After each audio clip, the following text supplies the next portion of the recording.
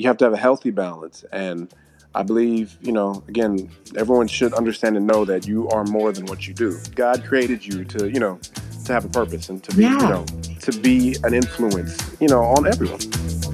Hey everybody, welcome to another episode of Confessions of an Actress. I'm your host, Meredith Patterson.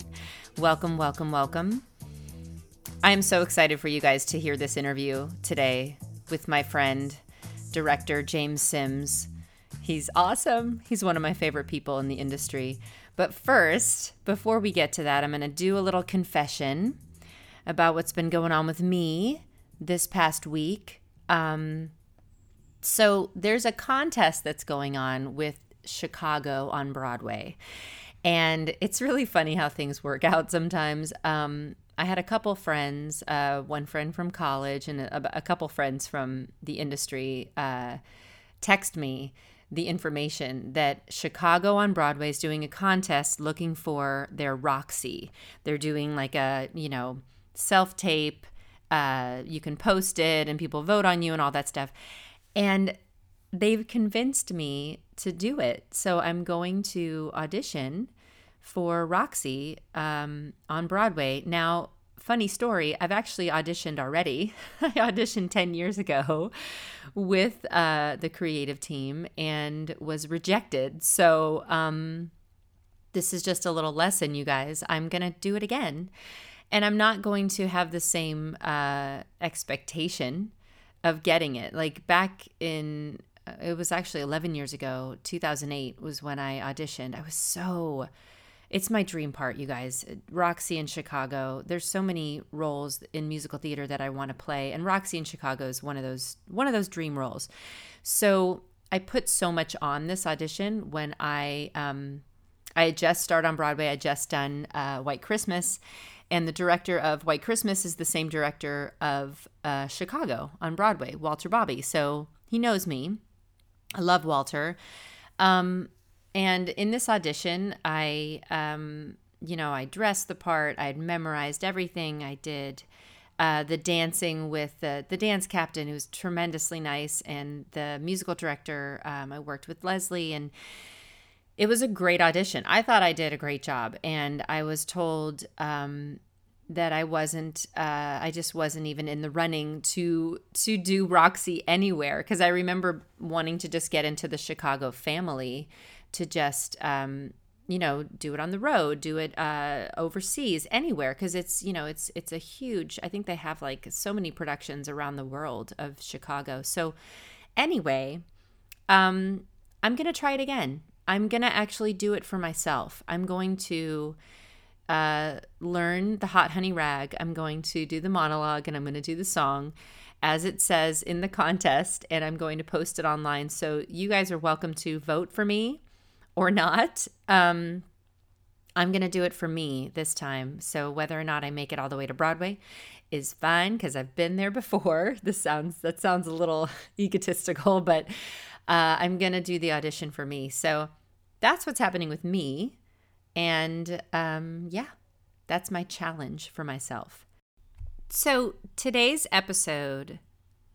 interview, like I said, is with one of my favorite people, James Sims, who is a director and former NFL running back for the New York Giants. So he has a very eclectic background, and we talk about all of that. We worked together on a short film called What If Wendy, and we worked on a web series called Follow Me, and also on a new short film called Odd, where I get to play a real fun character, and that has yet to come out. But if you go to jamesasims.com, you can see links to all of those projects and all the other projects that James has done. He is somebody who I'm just always rooting for, because I just adore him and his wife, Jenna, and their family. And, when you know someone like that in the industry, you're just constantly celebrating them and want the most success for them.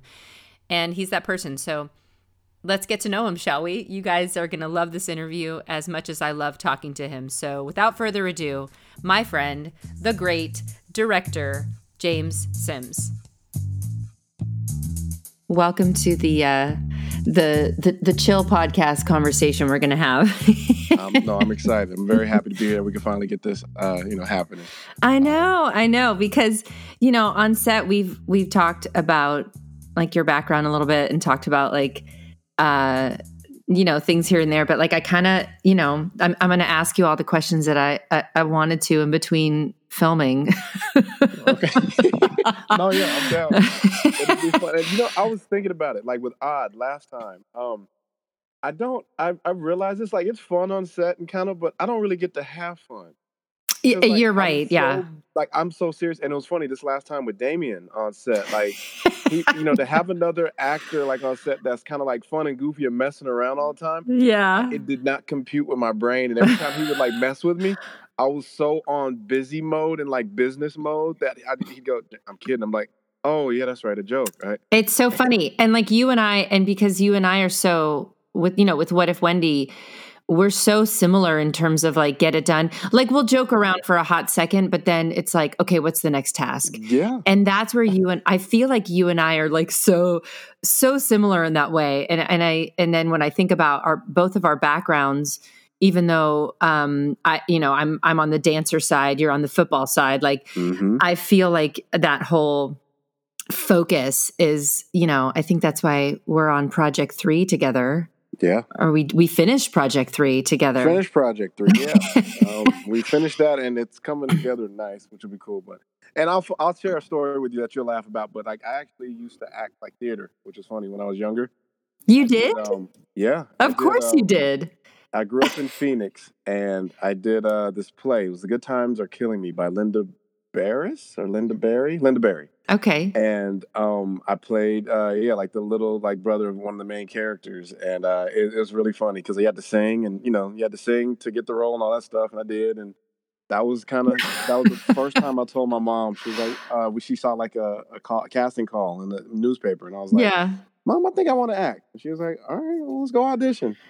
Yeah, so that's so crazy because you are totally a natural. I mean, honestly, I when I saw Follow Me, the web series, I was like, wait a minute. I was like, look at you. You're hilarious. No, someone told me a long time ago, as for a director, you need to work with actors, you kind of have to understand them. So I'm like, okay.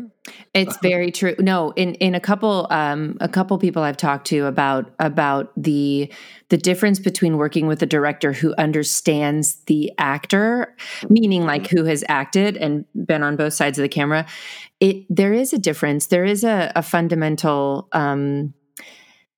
I don't know, like like you know how to allow the actor to do what they need to do. Like you always do that with me. It's a respect. It's honestly respect. Yeah. And like spoke with my cousin about this, who he's on that show New Amsterdam. Yeah. And he's always saying like that was one of the first things he told me. He's like, yeah, make sure like actors love it when you talk to them like people. I'm like, well, that's a given. He's like, well, not for everybody. You're right. He's like, you'd be surprised. You'd be surprised. Out there like, do it like this. Okay, do it like this. All right, thank you, we're done. I'm like, what? Yeah, where a lot of people give you like, the line reading or yeah. You know what I mean? We're like, do it like this. Like, I just want to get to the end result. Like, just do it. I don't want to get, which I totally get. And we all have our piece of the puzzle and all of that. But yeah, you and I just gel so well. Like but I also just feel like we just struck gold and your wife is thank you, Jenna. So I'll tell a little bit of the story of how we came to know each other. Jenna, your wife, and myself went to the Zimmer Children's Museum here in Los Angeles. Mm-hmm. And I'm just telling this story because the randomness of why you get things in this industry, there's no real, there is kind of a blueprint, but like sometimes for artists, like the way that things come to be, like relationships and the way you get a job is kind of it can be really funny, which this story I find is hilarious because I never expected it. And so Jenna and I were, you had your twin girls and then my oldest Max in preschool prep at the Zimmer Children's Museum here in LA.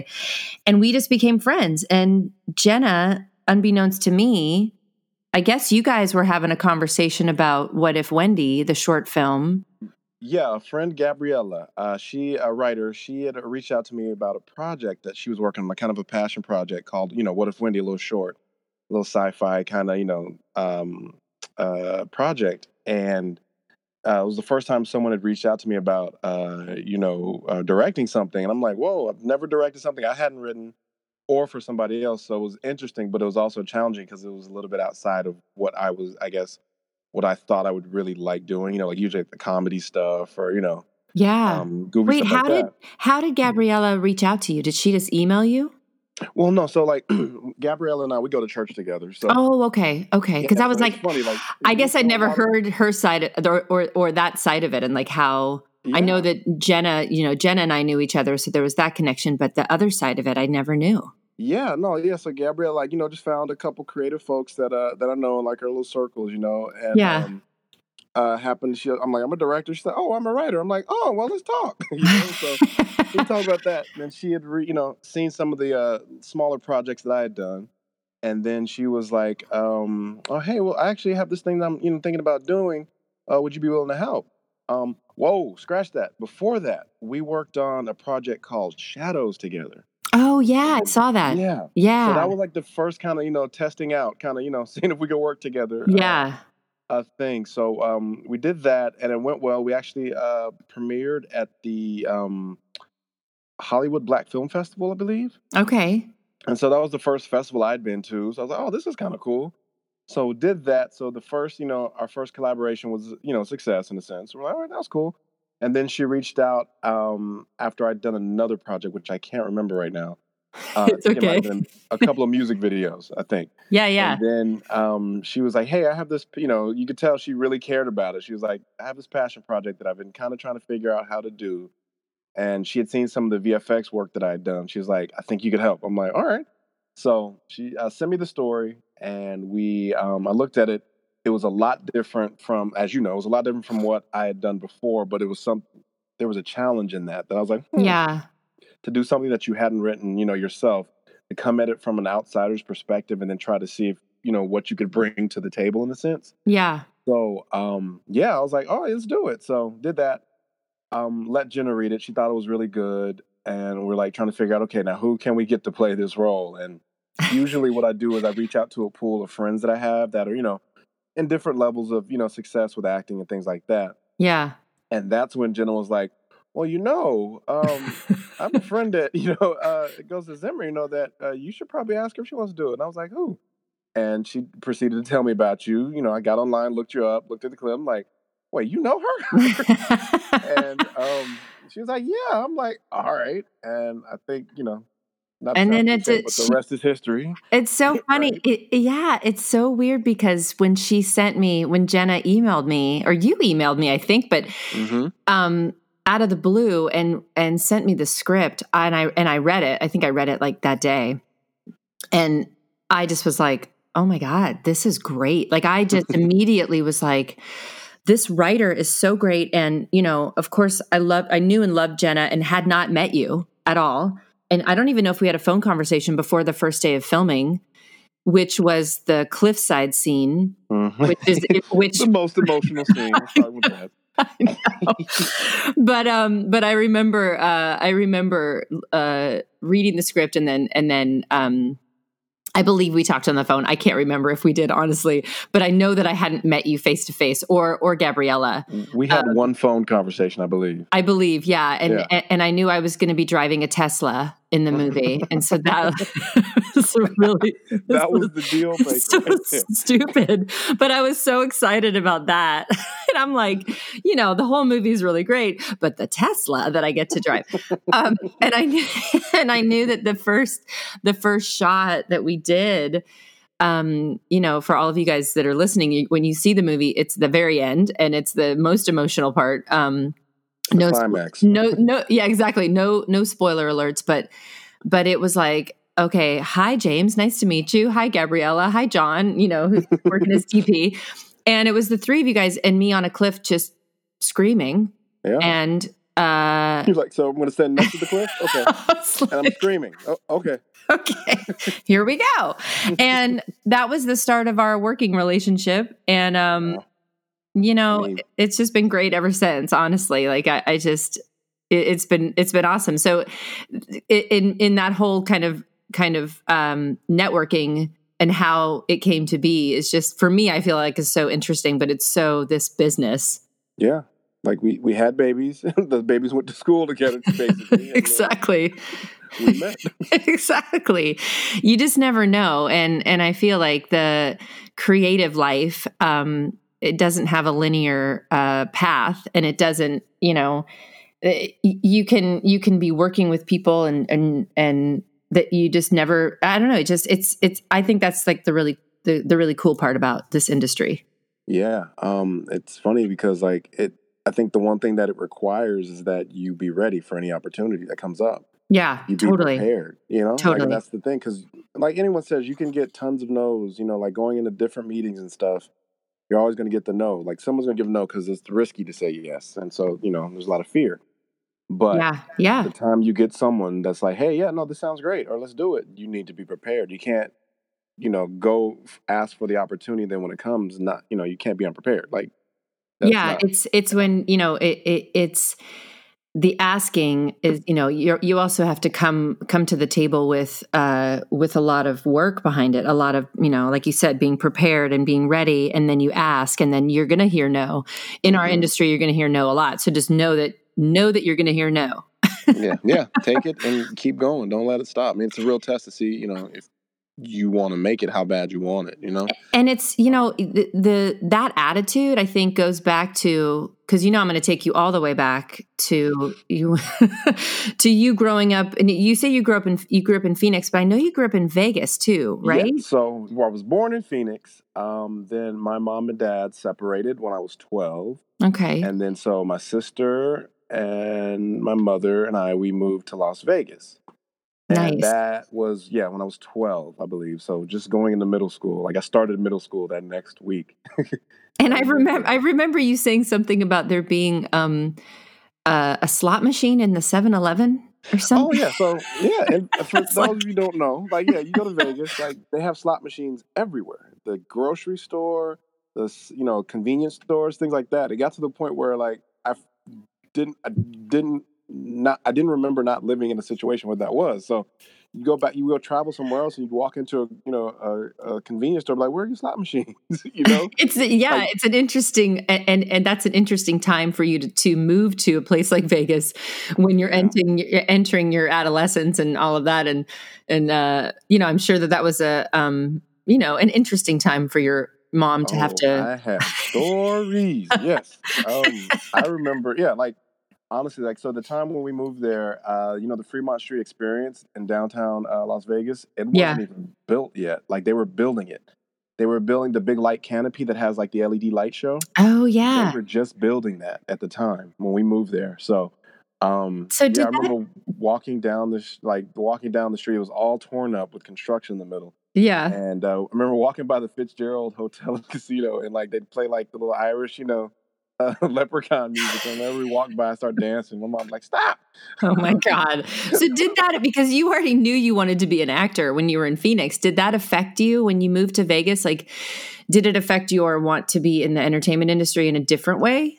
Well, yeah. So at the time, you're taking me way back now. I'm taking you way back. I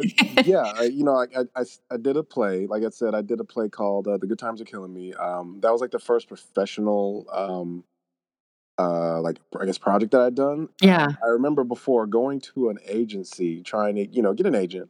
Yeah. And I remember my mother calling, and they were like, yeah, well, send us a headshot. We'll see if, kid has any potential. It's kind of really just, blowing you off kind of thing. Yeah. So I got the part in that play and in the musical. And then I guess opening night or one of the nights, that agency, the Leighton agency at the time, I believe, they Ruth Leighton, she was there, and so afterwards she came backstage and was like, James, and all of a sudden I was like, oh hey, she was like, you were so great, it was awesome that we got to sign you, so she working there. So isn't that funny that you get blown off, but then the moment they see you, they're like, oh, you're actually talented. Then all of a sudden they want you. I feel like that's how it is. You have welcome to the business make it on your own, and then it's oh hey, we'll help you. But yeah, so after that I had an agent, and so I did a couple commercials as a kid. Oh, nice. Yeah, I did a couple commercials, which is cool. Did a thing for, I think, the local television station did this yeah, it was about the environment kind of thing, like a reduce, reuse, recycle special called 911 Earth. That was like an ongoing thing locally.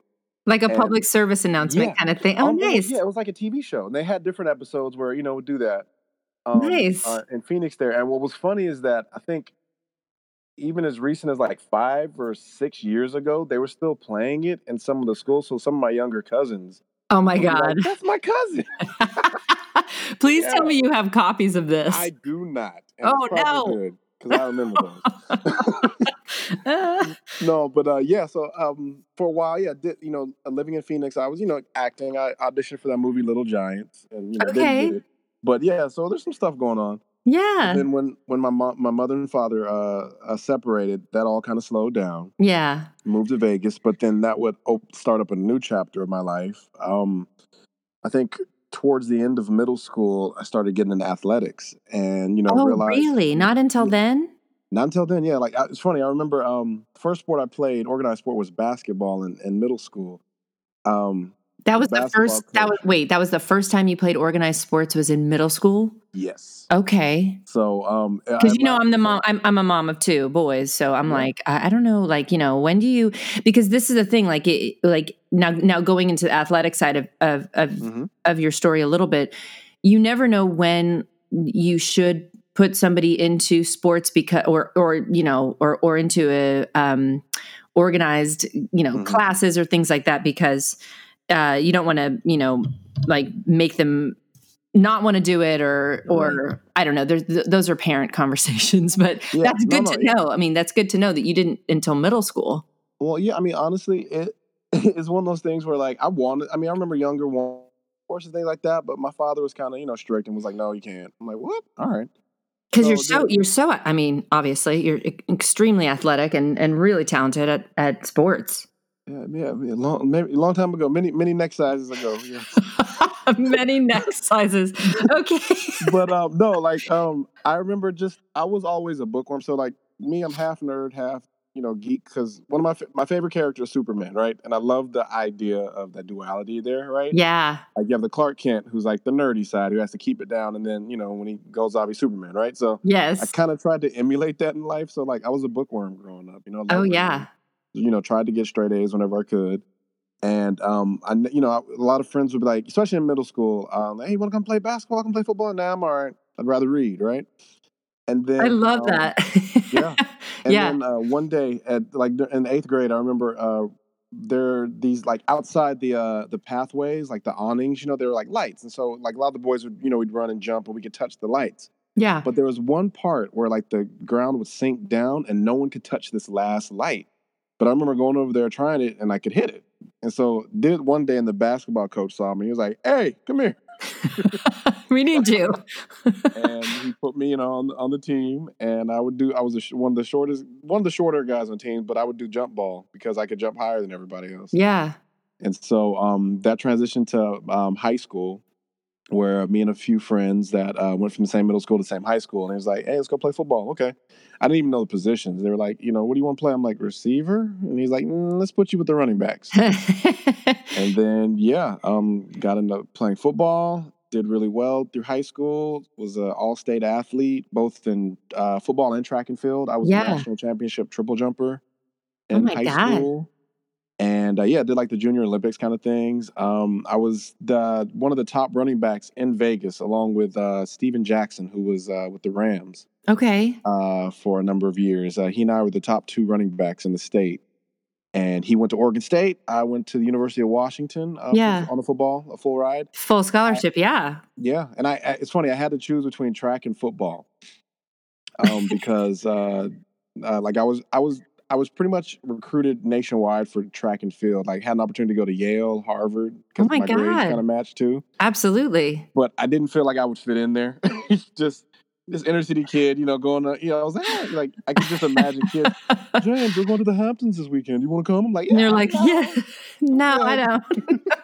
And again, but obviously, that it's is kind of silly, but but it's it's such a winning combination to have I would say you are Superman. Like you did accomplish that. You got to excel in in so many things in sports. Like, what did that feel like to all of a sudden to be, I don't know, I wouldn't say late in life, but to be in high school and all of a sudden be like, oh my God, I'm really good at this. Like, I'm best in the state. I'm going to go to the NFL. Like I have a full scholarship.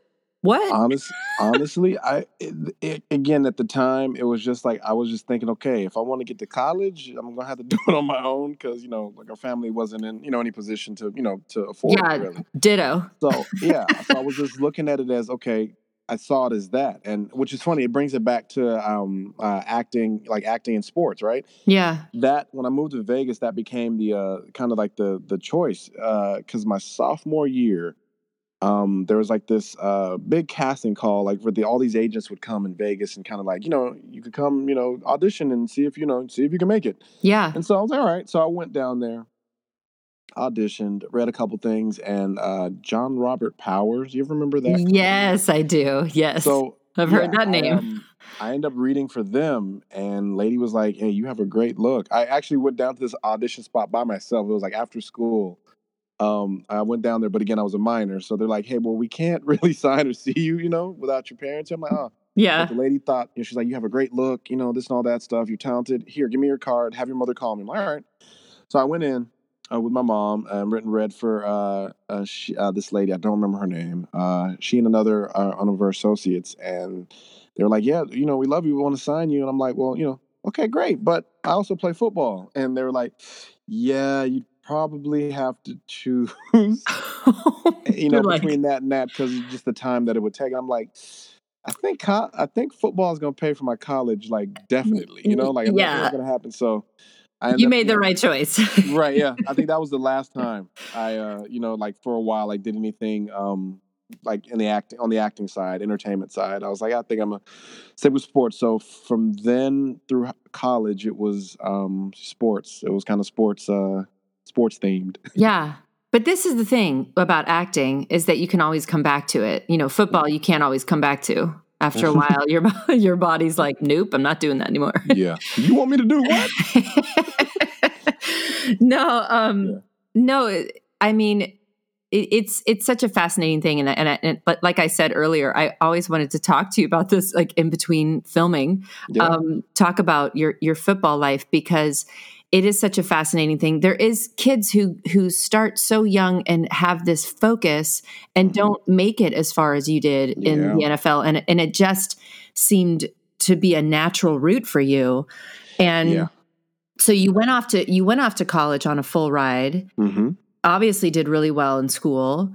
And then how did the NFL come into play? What happened there? So senior year, so like college, I mean, I look at my life, I look back, and there's always like, a lot of possibilities. I've been blessed in a lot of situations. And then there's also a lot of conflict that's in there too, which is funny. Yeah. It makes for a good movie one day. Yes. So like in college, I was kind of out of position. Like I was recruited out of high school as a DB, a defensive back. Okay. And so on defense, I ended up on offense, which is what I really wanted to play. I wanted to play running back. Yeah. So first couple of years in college, I was out of position. I felt like I was out of position. I played safety. Did really well there, but wasn't as most fun as I think it could have been. You weren't in your element. You weren't playing your position. Yeah, exactly. Right. And then I came in at University of Washington. They just won the Rose Bowl that year. Oh yeah, the year before, and so we came in a really hot team. Really great. I was one of the top 10 recruiting classes, one of the top 10 recruiting classes at the time. Nice. And we hit a couple sanctions with some stuff that happened, and so like the team kind of hit we had a couple rough years while I was there.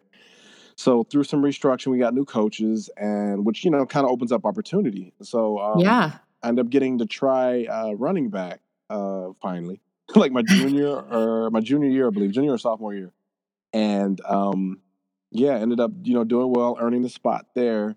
so that by the time my senior year rolled around, I was running back and I was doing really well. So had a decent season. What ends up happening? So as you get towards the end of your senior year in college, they you end up starting to test. Starting to go through all like your physical tests, like how much you can bench press. Like there's Oh wait, hold on one tests. second. There's Hold on, James. I'm losing you. your speed test, right? Like your 40-yard dash. Hello. Wait, hold on. I lost you for a second. Wait, are you there? Yeah, you sound like I'm still here. Okay. Go back to your senior year when you start doing physical tests. That's where you start breaking up. Okay, cool. Sorry about that. Take two. Basically, near your senior year, when you're playing football, you start, preparing for, the possibility of going to the NFL. So you'll start. Oh no! Wait, you're breaking up again. Shoot! Like you'll have hold on. A number of abilities. Here. Sorry, James. Is that better? It's like right when you start. Now you're good, and then right when you start talking about it, it's like the NFL gods are like, "Nope, you're not going to get to talk about it. Hold on." Like, no. I'll start it from a different angle then. Okay. Okay. Right. And take three.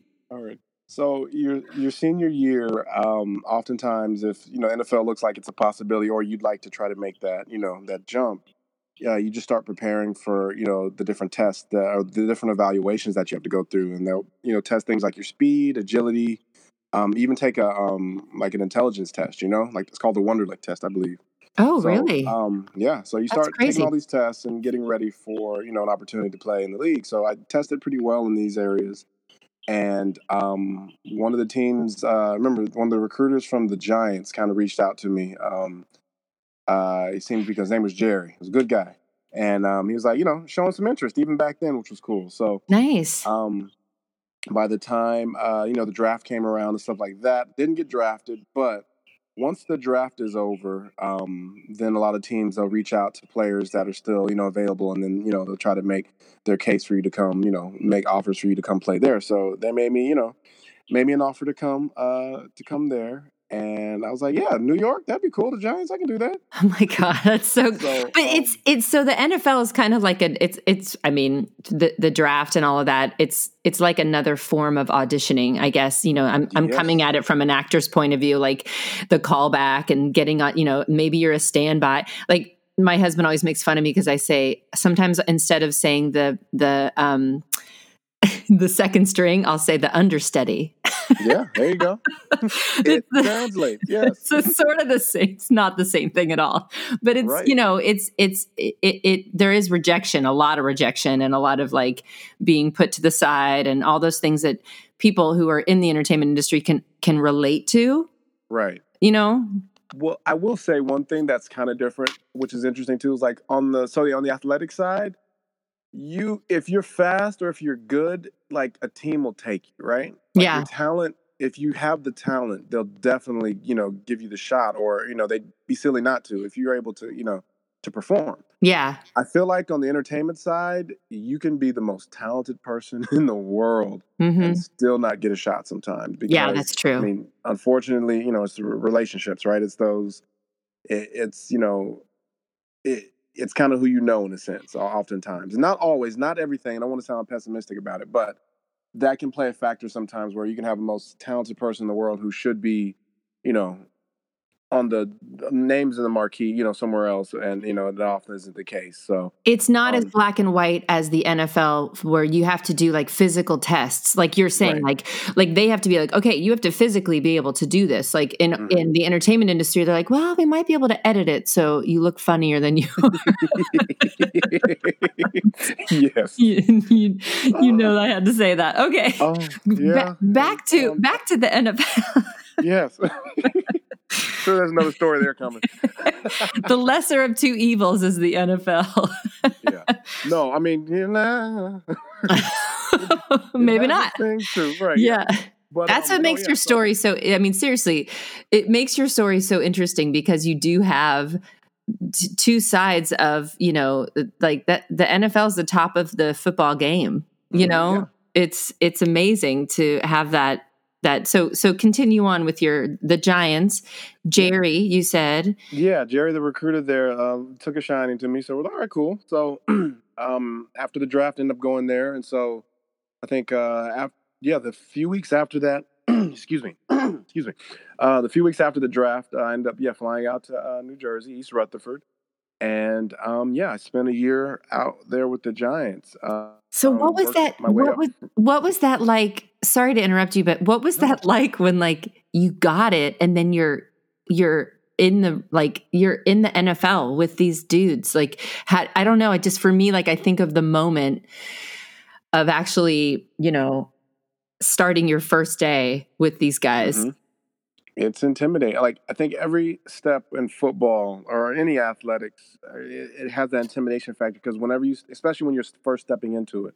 So in high school, I think it's the moment when you first join the team as a freshman. You're like this little skinny kid, like coming out there to play. You don't know anybody really, and it's like, all right, you start that, and again, it's like you're putting yourselves in front of people, and then going against them, trying to see, if you're better than someone. I mean, basically, right? Yeah. And then so you do that, and then I think as you get older, you step say going from like a JV team to a varsity team. You're now around all these upperclassmen. And so, there can be a lot of intimidation that goes on there and all the stuff that, dumb boys will do, kind of thing that you have to deal with. And I think that never stops. Like, so when you go from high school to college, same thing. And then when you go from college to the pros, it's the same thing. Like now, though, it's like on a bigger stage. So like there's a lot more pressure. And I think the more successful you get, the more pressure that builds up. With these things. And it's even funny, going back to What If Wendy really quick. Yeah. First night, after working with you on the first day that we did, I haven't told anyone this really, but Jenna knows, I came home and I kind of broke down. It was funny. You did? I had a nervous breakdown. No way. I was so just like, man, am I doing this right? Is this working out? Because again, like just to see the caliber of talent that I was finally working with. Oh, you're so sweet. No, I mean, seriously, just like, it was just like all this pressure all of a sudden, like, am I gonna mess this up? Because you're so fun. It was like crazy. Jenna was like, "Are you all right?" I'm like, "No." She's like, "Okay."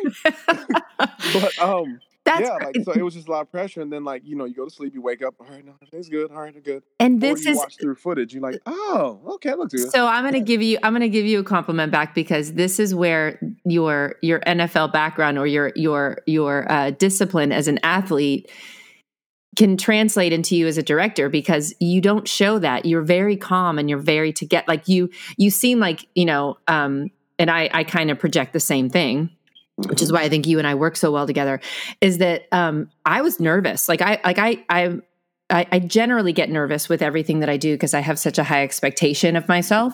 But I remember after that first day, I'm like, I hope that in my head, I always come home from filming and I think, I hope I did what they wanted. I hope it translates. I hope they can fix it in post.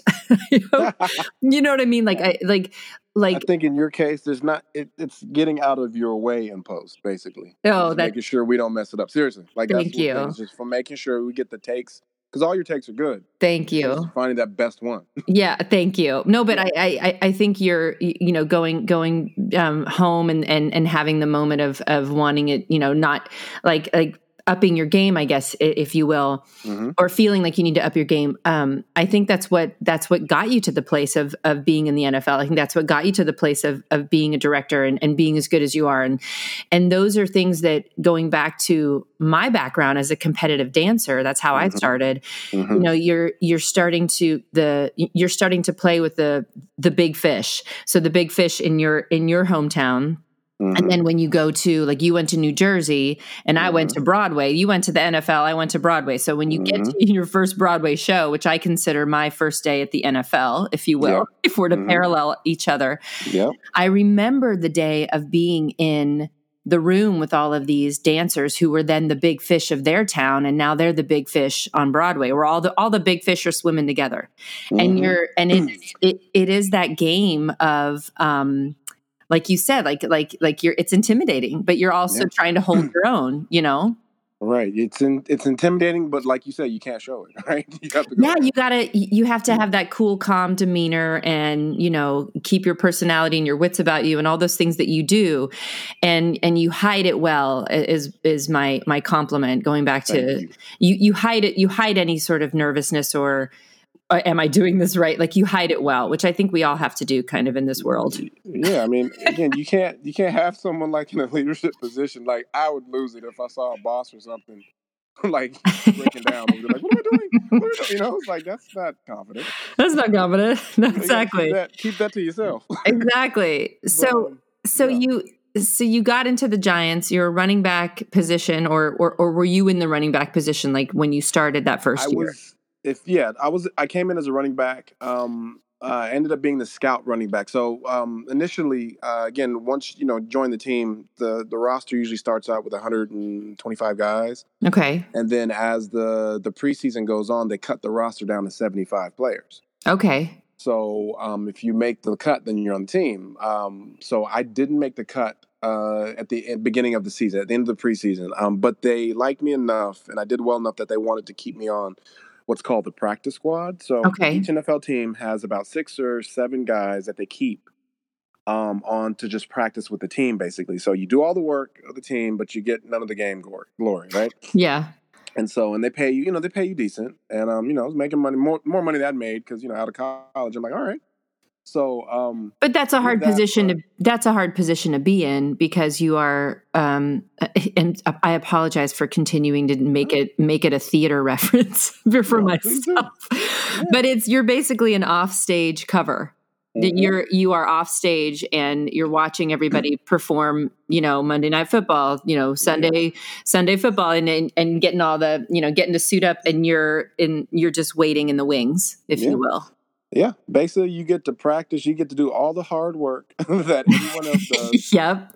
But none of the fun. Yeah. It's kind of like that. But what's kind of cool is that like on practice squad, being the scout running back, like which is basically like the 4th string running back. Yeah. You get in shape.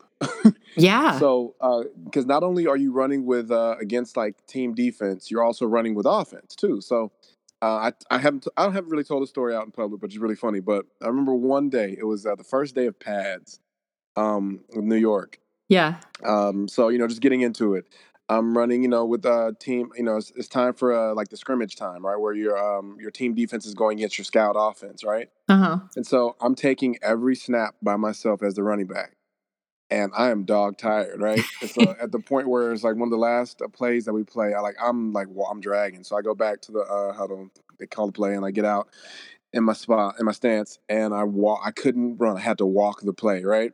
Coach Coughlin at the time pulled me aside. He was like, James, you ever walk out here again? Sims, if you ever walk out here again, I'll cut your ass. I'm like, all right.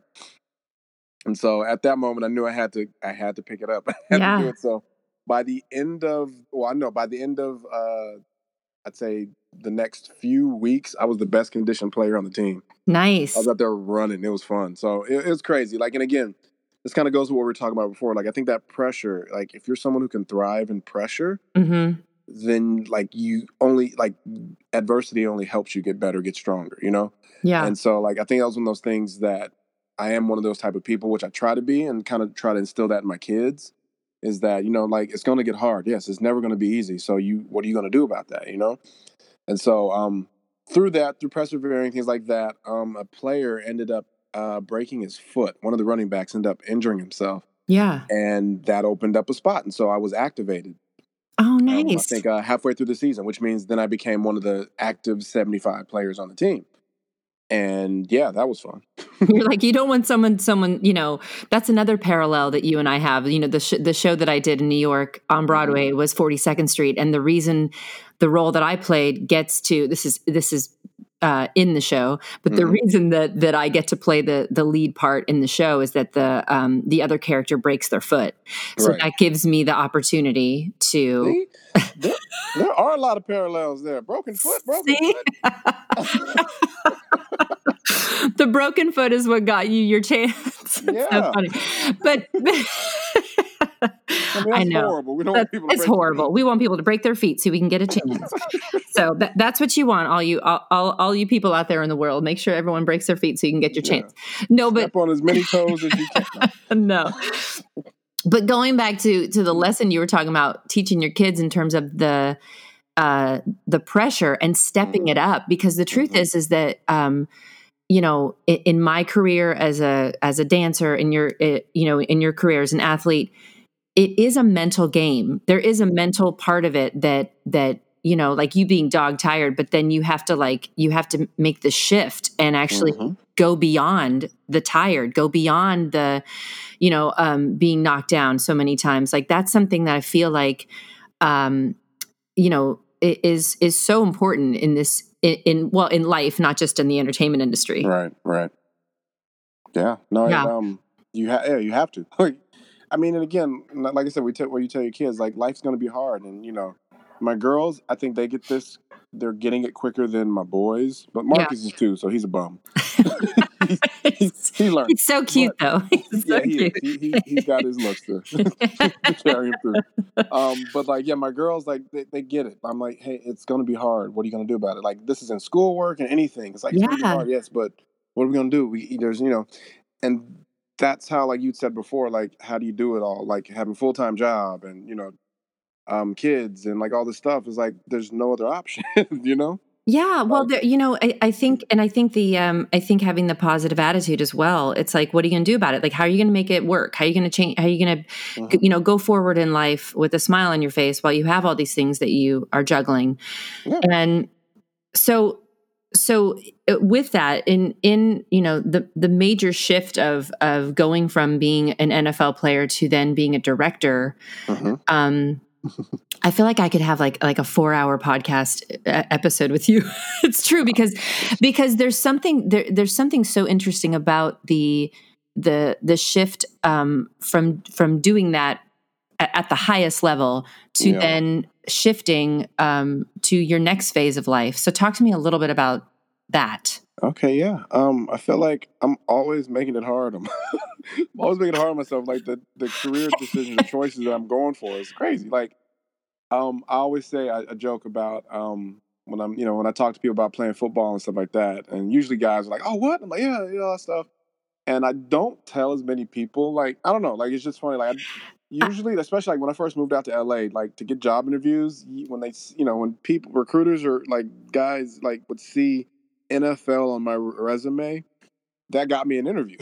Yeah, because it's like, so impressive. Yeah, so, but I mean, I don't try to like just come out blabbing about it often. And usually like I'll mention something, oh yeah, blah, blah, blah. And they're like, wait, what? You played football? I'm like, oh yeah. Right. Like I think this is the most in the years that I've known you, this is the most I've ever talked to you about the NFL. It'll be like a oh yeah, I did the NFL, as opposed to like, what, like talk to me about this. Because it is such an impressive, it's the top of the football game. So, but you are very humble about that whole journey. Well, thank you. Yeah. I'm just, again, usually I think why we didn't talk about it is because you couldn't find me because I was in the back room crying. Like, what am I doing? No. Yeah. So like trying to make the transition from that, like, again, I studied film in college, right? So it's always been there. Like, yeah. I remember me and a couple teammates, we did a short in college that won the UW Film Festival. Oh, really? Yeah, and it's funny because being an athlete, like they played some of it on before one of our games. Okay. On ESPN, which is kind of cool. But that's really cool. Yeah, we did this thing called The Ring Fling. Do you remember that horror film, The Ring? Yeah. Oh yeah. So we did a spoof about that, basically saying what happens if you bring like that cursed ring footage to the hood, basically, right? And so the whole short was like me and my roommate. You were trying to. It's really specific. We were. I went to Blockbuster to rent Blade 2. But Blockbuster Blade 2 with the cursed ring footage. Okay. So we're trying to watch it, and then the cursed footage comes up, and then at the time I was learning visual effects, and like I figured out how to make it look like a girl was coming out of the TV. So we set up this whole situation where that happened Halloween night. Guy thought he was having a blind date, and the ring girl comes out of the TV. Oh my God! A lot of jokes about never dated a white girl before, and all this stuff. It's a collection of all of the things that you do so well, or that like is such a part of your personality, like the comedy, the situational comedy, all of that stuff, the visual effects, which I know you've been like, that's been your thing since you were a kid, right? It's like always what you've wanted to do. Trying to figure it out. Yeah. I think I told you, like, I remember like in elementary school, like reading visual effects, behind the scenes books, and like about like how Superman flew, because again, one of my favorite movies, and like just how to figure that out. I was like just a nerd about that stuff. So the digital revolution, as it were, is awesome, because if I had these tools as a child that we have now, oh my God, it'd be crazy. It would be crazy, but you're so good at it too. Like that's one of the things, watching your directing reel, which I'm so glad I'm a part of. So I was like, oh yeah, you're all through that thing. but the visual effects, aside from just the creativity of the shots that you did in all of your shorts that are on your website, they're so beautiful. Like it's really just beautifully shot, and just also the visual effects are just amazing. I love that, and I love that part of storytelling. I think that's one thing with film and television that you can do, that you can't do in theater, like in terms of that medium, working as an actor on that side of it. The visual effects of all the pieces of the puzzle just make it so just beautifully. It's beautiful in terms of storytelling.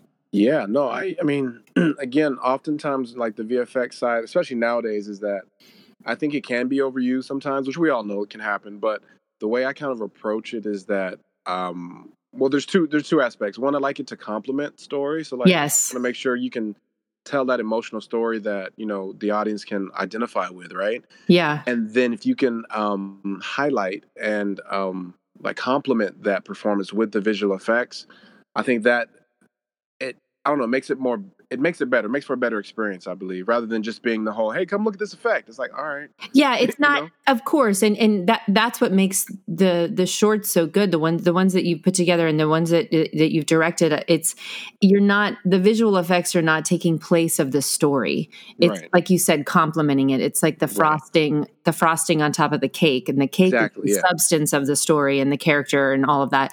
And everything else is just on top of it. Like, What If Wendy, you wouldn't say, oh my God, that the whole point of that short film is the visual effects. Not at all. Right. In fact, most people don't even, that is a compliment to the incredible story that Gabriella wrote and that you directed. Yeah, no, I think, oftentimes, especially What If Wendy, people come and they see that, they see it and they're like, oh, this is interesting. They see some of I think the shiny lights, some of the visual effects are like, oh, that's cool. But then they get drawn in by the performance. And I think that's what you're supposed to do. It's like, you can, because again, there's so much content out there right now. Like, it's okay to, hey, come look at this. Oh, that's cool. But then keep them, and like, I think it's the 3 second, my representation says that people have a 3 second attention span. Do you think that's true? I mean, for crap. I'm talking about in terms of like so much content out there. Yeah. I mean, but that's right. Like, I think, but there's so much too out there. Like, a lot of it's good and a lot of it's not. Yeah. And I think people are getting savvy to the point where, like, they can tell pretty quick if something's quality or not, Yeah. And, like, I think so, yeah, like, again, especially on the internet, like, they say that attention span, you need to give them the first 30 seconds. But if it's good and, like, it's quality, people will stay around, the whole thing was, there was this thing where people won't watch, internet content or streaming content for longer than a certain amount of time, but look at all the streaming we have now. It's like, it's, as long as it's good quality content, people will do it. Yeah, absolutely. Yeah. So in terms of bridging the gap between the NFL and then starting directing, and now working at Sony. So yeah, I can tell you, like, so it's kind of a funny way all through that. So once I was done playing football, was cut from the Giants at the end of the season. Tiki was retiring, so there was a little bit of, we need a new running back kind of thing. So they went out and drafted a few guys, brought back a few folks from NFL Europe, which was still a thing at the time. Oh yeah. And then some free agents, low man on the totem pole. I got cut, pushed out, but then I had an opportunity to go play in Atlanta and did a mini camp there, and they were ready to sign me, and I walked away. And I was like, You know what? my body, I'm like, I kind of want to make sure I'm able to play with some kids one day. And at the time, Jenna and we were dating long distance. Okay. She was in Seattle, and I was at the time in East Rutherford, but then moved down to Georgia for the mini camp, and would have been there for the season. I was like, I see my future over there. I don't know. So ended up deciding to walk away. They offered me a contract. I said, I think I'm good, which is crazy. And then, decided to, Jenna was just done with college. She just graduated. Okay. So we decided to move to Los Angeles. It was central enough between her family that was in Seattle and mine that was still in Phoenix at the time. Yeah. Phoenix and Vegas. So like, we're like, all right, well, let's do that. That's central enough. So moved out here. Figured, because of, studying film in college and liking, the idea of doing, content and stuff like that. I was like, all right, yeah, let's go out there, see what I can do. First job out here was with America's Funniest Home Videos. Oh, really? Yeah, I was a PA there. Okay. And, did a full day shoot where we did a couple episodes. They liked me. One of the line producers was like, hey, we have a full-time job if you want to, stick around. It pays, what, $500 or $600 a week, and there's insurance. I'm like, what? You're like, yeah. Okay. Yes. So, started doing that. And then, I was there for a couple of seasons, and I think the writer's strike happened. Oh, I remember that. Everything kind of slowed down. I remember that. Laid off. Oh, wait. Yeah. Wasn't that 2008? Yeah, 2008. I think end of 2008. Yeah. So was jobless for 6 months, saved enough money from the NFL to be okay in LA. Oh God, yeah. And, ended up getting a job at Sony through an old teammate from college. He, I saw an opening for something similar to what I was doing, and got a resume in, and I started at Sony in 2009, and I was an assistant at the time, and worked there for a little bit, and I think around that time, 6 months after that, I got married. We got married. Jen and I got married. So for a while, it was just kind of just working, and then we started having kids, and I was on that track for a while, but then about 5 years now ago, 5 or 6 years ago, Jen and I were talking. I was like, I think I want to direct, and she was like, okay, well, what we need to do. So I started, doing a couple of short films. Found some folks that wanted to do, films and act and things like that. So, pulled together the first little short I did in LA, which was called The Exchange. And did it. I showed it to an exec at work, and he was like, whoa, this is actually good. And so, again, so that's when the seeds of filmmaking started happening, Yeah. And then when they came to fruition, because I feel like it's always kind of been there in you. It's just the transition of becoming a director. It's just like it happened at the right time. Yeah, it's like when you start, actually doing something and then getting your work out there, which is one of the biggest things I can tell anyone. If you have any goal, especially in this industry, if you want to act, if you want to write, you want to direct, you have to do it. You have to do it. There and do it. You have to stop talking about it and do it. Exactly, because there's a lot of talk out here. There's a lot of talk. Like, I know a lot of people that that have all these aspirations, and like they're saying, "Oh, I wish I could do this and do that." I'm like, why don't you? Yeah, you got one life. Just do it. Yeah, seriously, try it. And then then this last year, I was actually accepted into the Sony Pictures Diverse Directors Program. Yes, which was big and huge. We got a little write up in Variety and Hollywood Reporters. Like, oh, what? and because of that, now like some opportunities are coming up now. And again, it was just doing projects. I feel like What If Wendy was one of the biggest ones that started opening a lot of doors. Again, it when you step the quality game up, then all of a sudden people come noticing. Yeah. And now even to like our most latest collaboration, which I think is going to be awesome. I know, I'm so excited about it. Yeah, I can't wait to show you what we have. Like I'm working on the visuals right now, and it'll be pretty funny. I think it'll be good. Yeah. And I feel like I'm getting into the space where I've done some of the earlier things that I've done were all these really sad projects, right? Culminating I know. Wendy, one of the saddest things. One of the saddest things. Yet I find myself wanting to, get back into, more comedy stuff and like, drama comedy, like even with the little web series that we're doing. Yeah. There's definitely drama there. There's moments of like, oh, but then there's definitely comedy. And, this is the first time I'd been in front of the camera since, like doing acting in Vegas, or in Phoenix, in yeah. So like getting back into musical. Now we got to sing together. That's going to happen. Come on, we can make it happen. We can make it happen. Nah, you don't want that. I can hum in the background. It's going to happen. It's going to happen. I put it out there in the universe. So one last thing before we wrap up, because I know that for me, in my my 20 years in the industry, and then becoming a parent or switching my identity from being a dancer primarily to working more in acting and things like that, I know that for me, I've had moments of like identity. I wouldn't say identity crisis, but I'd have a moment where I'd be like, I identify myself for, so long as a certain thing. And then now I'm transitioning into something else. And did you ever have a moment of being like, okay, I've left the NFL and now I'm transitioning into being in a new city with a new industry, and all of the emotional or mental game that happens with that? Interesting question. I don't like it. Interesting when you get into talks about identity, right? And like, that, I feel like I try not to identify, again, a lot of folks that get into their careers, right? One of the first questions we ask is, what are you, Yeah. And it's like, oh, I'm a this, I'm a that. But I try not to think of it in those terms, like my identity isn't in what I do, right? Yeah. It's just something you do. Yeah. So if you approach it that way, it like any transitions that you make, I think it's just more like, okay, well, I'm doing this when I'm doing that. So like, it's kind of like going to a new job, right?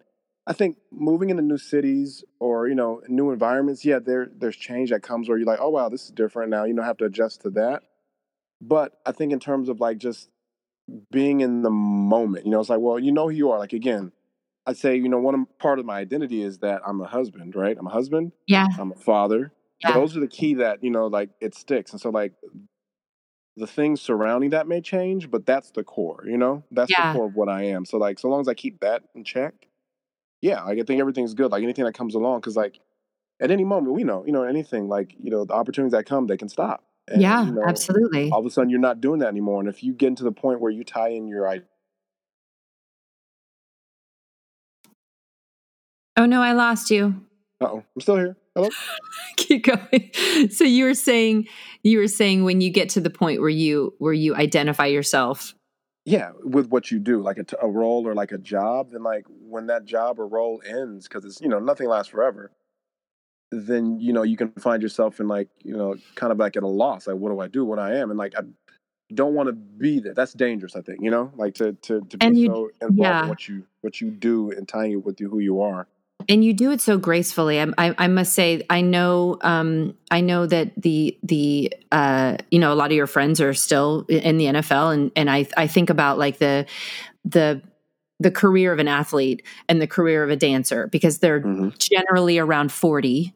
You're pretty much done, or before that, depending on an injury, that can be paralleled. And so I have thought about that, and I've wanted to have a conversation with you about it, because I feel like you do it so seamlessly. Like you don't identify yourself in that way where, I had a struggle where I was like, okay, I'm not able to dance 8 shows a week on Broadway anymore. Like I physically, my body is changing. And so, to speak to that, like what you just said, where you don't want to identify yourself with what you do, it's so important mentally to have that separation and not have it be 90% business or 90% your job, 10% life. Like you have to have a balance. Yeah.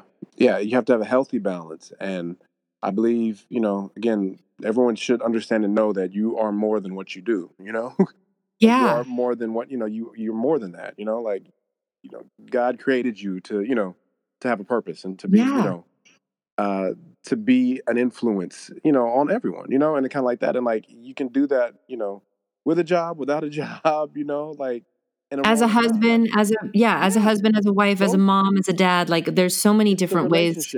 Yes. it's those relationships that you have. That's what really, can impact people. I remember going to talk at a high school, as a player, and like a lot of these kids look up to it. But oftentimes, the more impactful things that you can do is like just someone looking like they're having a bad day, and if you just smile at them, that can change a lot just from that. Like being a stranger, just being someone who like in that moment you're a human being, I'm a human being. I see you. It look like you have a great day. Least I can do is just smile and say hi. Like seriously. And that is the essence of you. Like really, like in working together. Like I just always want to get back on the set with you and just do more with you, because the moments that we have on set, like we might be out in the woods doing a shot where we were doing where we saw that spider out of the blue. It was like midnight. It was midnight 30. Yeah, it was 12:30. Midnight. It was midnight. It was hour 16. Where you're just tired and everything's going on, and we're just laughing at each other and like just doing life is about making making our gifts, using our gifts in the world and all of that. But just like you said, just smiling when somebody needs a smile, connecting with people, having those relationships. And that's the core of it. Yeah. I think it's so easy to smile at someone, just be nice, be genuine, and be respectful of anything, Yeah. That's a good lesson. In any business, in any industry, just be a nice person. Yeah. Be a decent human being. Yeah. My friend used to say that. Be a decent human being. Be a decent human being. Well, I think you are one of the most decent human beings out there. You and Jenna both are just, people I want to know the rest of my life. So it's already happening. It's already happening. we are interwoven. Thank you so much for talking with me. And like I said, I could talk more. We got another podcast in us, I think. Oh yeah, there's a couple more projects coming. We'll do this again. Yes, absolutely. Taking the world by storm. Taking the world by storm. Absolutely. Thank you, James. Thank you. Have a good one. Okay, you too. Thank you so much for listening to this episode of Confessions of an Actress podcast. If you want to support us, the best way to do that is to share this episode and any other episode you're listening to on social media with your family and friends. And be sure to tag us at Confessions of an Actress on Instagram. Also, if you're feeling extra generous, go over to iTunes and give us a good review. I really appreciate it. And remember, bliss is your birthright. And have vision for what you want, but be grateful for where you are right now. Until next week, you guys, take care of yourself.